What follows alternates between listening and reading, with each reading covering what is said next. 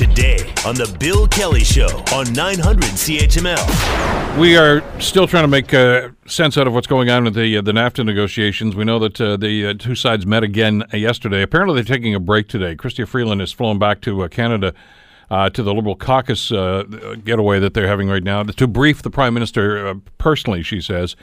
And, well, we don't know exactly what's going on as far as the closest to a deal. There are still rumors that there's maybe only one, maybe two items that are holding off a deal at this stage. Is there a real deadline here? To try to make some sense of this, we want to attack this from a couple of different perspectives. And first of all, I'm pleased to welcome to the program Matthew Rooney, who is the Director of Economic Growth for the George W. Bush Presidential Center, and try to help us understand exactly what's happening. Mr. Rooney, thank you so much for the time. It's great to have you on the program today. Good morning, Bill. It's a pleasure to be with you. Thanks for your interest. Well, we all have great interest, obviously, in what's going on. We know the history of NAFTA. When these negotiations began, it seems like 100 years ago now, President Trump at the time said it just needed to be tweaked, and from that we've gone to another extreme where he's saying that, I could destroy the Canadian economy if I wanted to. Can we separate the political bombast from the negotiations and the reality here? I hope we can. I do think that it's a pretty clear case that can be made that NAFTA has been beneficial for the United States and for all three parties, and that's a case that we make here at the Bush Institute. We've made it publicly repeatedly over the last 2 or 3 years. We have a great interactive tool up on our website that lets you look at how NAFTA has affected the competitiveness and the growth of all three countries, and we see a broadly positive picture. I think that's a fundamental asset that we can all count on. At the end of the day, a good NAFTA deal, a good strong trading relationship with both Canada and Mexico are in the interest of the United States, and I think that interest will prevail. Well, and that's why I think there was a general concern, but at the same time, I think a realization that, of course, this deal needs to be tweaked. I mean, it's old.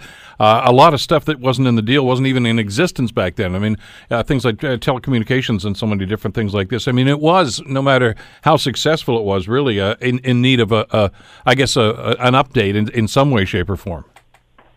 I guess so. I mean, personally, and I think our analysis was always that you didn't necessarily have to renegotiate NAFTA. There were certainly areas where the three countries could strengthen their level of cooperation in order to strengthen their competitiveness. And in fact, that was the thinking that underlay the North America working group that we assembled here at the Bush Center just over 3 years ago, which brought together experts from all three countries to talk through precisely that set of issues.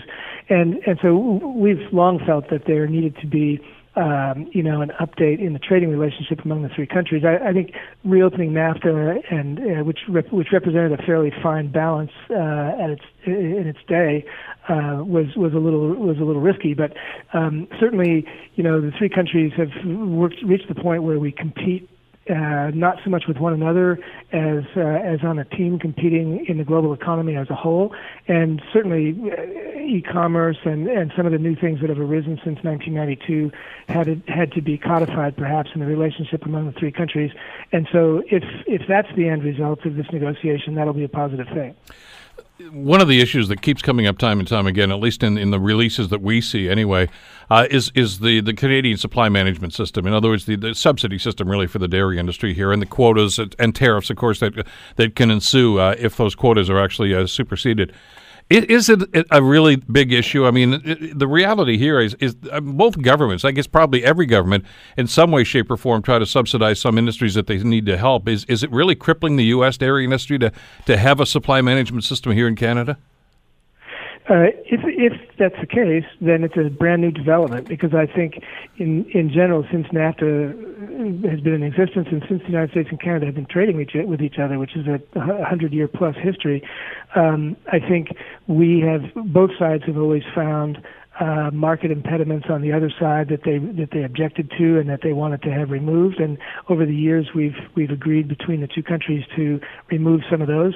As you say, the United States has our own sensitivities. We protect our dairy industry, but our dairy industry seems to do quite well in Canada. What I think is interesting and potentially a lost opportunity in this whole thing is, my own view is the Canadian government probably in its heart of hearts wants to get rid of supply management or start to draw it down.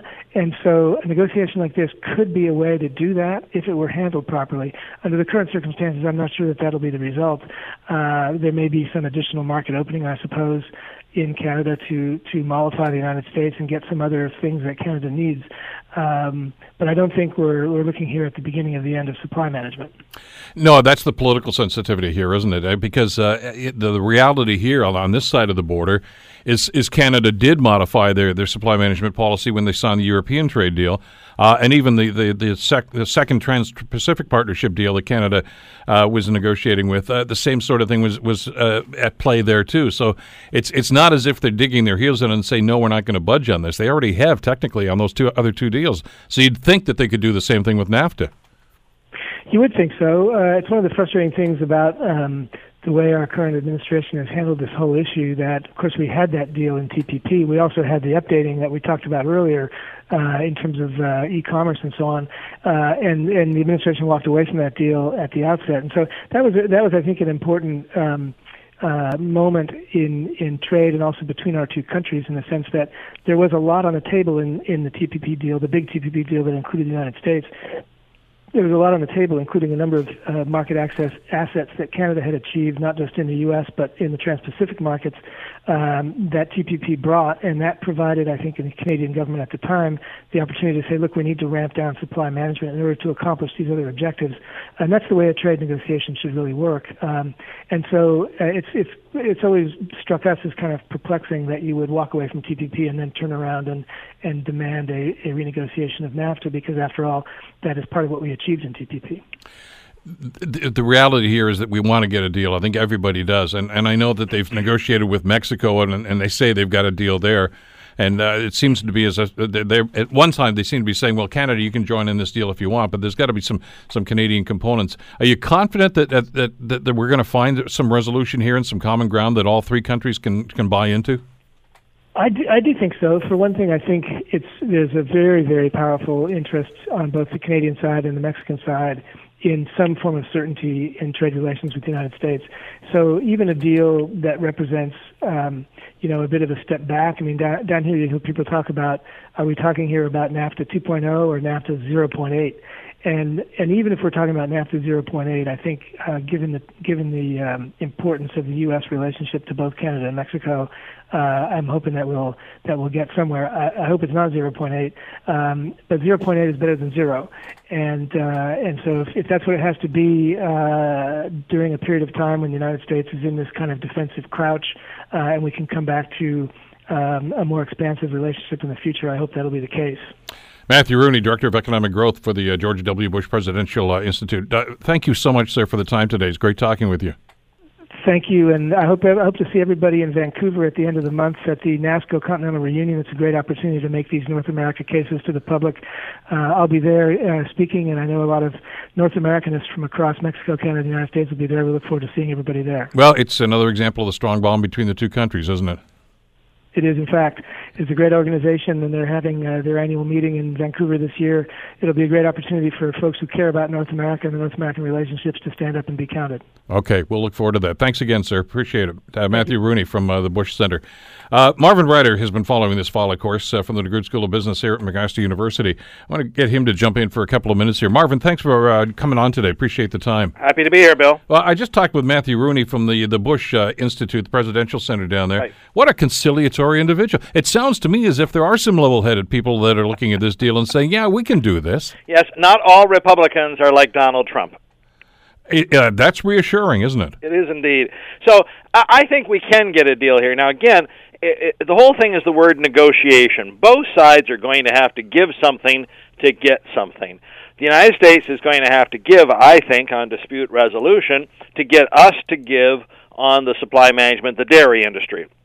We've given before. In the case of CETA, we doubled the amount of European Union cheese that was being admitted to Canada. And yes, there was lots of hooting and hollering on this side to say, oh my God, you're going to destroy the cheese industry. But we've survived. We found a way to move forward. We also compromised on dairy and Trans-Pacific Partnership. This is something that Australia and New Zealand wanted, and we've survived. In the case of the United States, less than 5% of the milk that comes into Canada comes from the United States. If we were to allow twice as much, maybe 10% of the milk in Canada to come from there. Yes, I know there are repercussions from this, but if that's what it takes to get the deal, I think we can't just dig in our heels at this point. Are we that close, though? Well, I think we are. Chrystia Freeland returned to the bargaining table yesterday. Now, of course, yesterday being September 11th was a somber day in the United States as they reflected on the terrible tragedy of 17 years ago. But nonetheless, she was there bright and early, meeting with Lighthizer and having these kinds of discussions. And I don't want to put pressure on it. I don't want to guess a deadline. The hard deadline seems to be October 1. But conceivably, Bill, later this afternoon, by Friday, they could come out all smiles and shaking hands and say, we've done it. It's been tough negotiating on both sides, but we've done it. Then the question would be, could Mr. Lighthizer sell whatever he's done to Mr. Trump? But I think Mr. Trump wants a deal, just if nothing else, to deflect the other challenges flying around him, whether that be Russia, the Mueller investigation, or other sorts of probes into his things. To get a win at this point, heading into the midterm elections, would be great news for him. Well, if they can sign this deal, as we were talking about with Lawrence Martin just a while ago, about some of the stuff that's going on in Washington with Woodward's book and all the other things, right. The narrative that Trump wants heading into the midterm elections is the economy. And a NAFTA deal certainly falls right into that. And to say, and I think, by the way, I also think we're going to come up with a new name for it, because Donald Trump so hates the word NAFTA. He'll call it something else. We don't really care what he calls it. I'm going to only call it 2.0. But yes, you're absolutely right. He needs something to go in and say, thank God you elected me president. Look what I got. And by the way, he's been setting us up as the evil empire we got against that evil Canada that's been taking advantage of us. Thank God you made me president. Well, and let's talk about the supply management thing, because it keeps coming up again. Yep. I was really interested to hear Mr. Rooney's comments to suggest we don't really think it's a big deal, that it's not having that much of a negative impact on the U.S. dairy industry. That's not the word we get out of the White House, of course. Well, but if they were to follow your advice and actually double the amount of American product that's allowed in there, that's something he can crow about. Hey, I've doubled it. Boy, have we ever done a great deal for you guys. Twice as much stuff is going to go across the border now. Right. So why you don't hear about supply management, in the United States, they let each farmer produce as much as he or she wants. They don't have a quota system. And as a result, and this always happens when you do that, people overproduce. They produce more than they can sell. That leads to cutthroat competition. Now, the good news for consumers, cutthroat competition, lower prices, but it also leads to farmers simply dumping milk onto the field. So they are desperate to get milk into another area. Now, one part of the story that you haven't heard that much about is sort of an industrial classification of milk.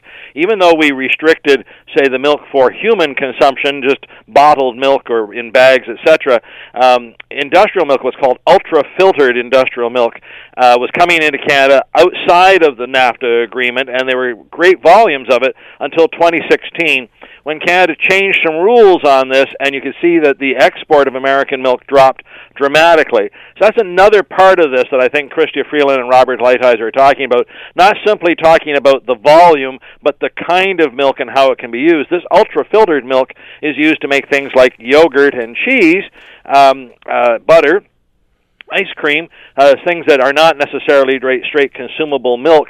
And that's something else the Americans are interested in. But I think we can do this. I really do. Again, Bill, to be frank, I'm not actually sure why we don't have a deal by now. It would seem to me if you and I were horse trading, like over the price of a house, you offer $1 million, I offer $100,000. If we're of goodwill, we can find some middle ground. I might have thought they would have had this one resolved, but it may very well be that we're holding out the dairy to get the concession on Chapter 19, which is the dispute resolution. Well, it's recessed right now. As we mentioned, Ms. Freeland has gone over to Saskatchewan to talk to the Prime Minister. Could it be to get, I guess, direction on closing arguments to say, yeah, we can seal this thing up? Yeah, it could very well be. She, as wonderful as she doesn't have the ultimate authority. She does have to report back to her boss, the Prime Minister, much like Mr. Lighthizer has to report to his boss, Mr. Trump. And remember, Mexico is still here. Whatever we come out with in this, Mexico has to be happy with, especially if it is involving the dispute resolution mechanism. So everyone's got to keep checking with their bosses. But, I really do feel there's all the right momentum here. If people of good character should be able to make this deal happen. By the way, that dispute resolution aspect that we think is still a major stumbling block. Obviously, Mexico signed off on the U.S. idea of just letting U.S. judges do this because it didn't seem to be a factor for them.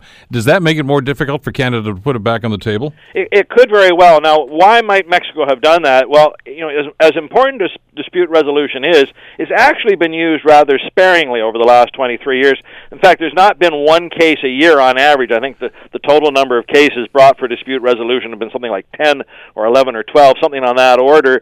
So it's not like there's a dispute constantly that needs to be resolved, but most of the disputes that did come up over the course of NAFTA didn't involve Mexico. They involved Canada and the United States. I think that's why Mexico said, well, we can live with it either way because, look, no one really complains about us.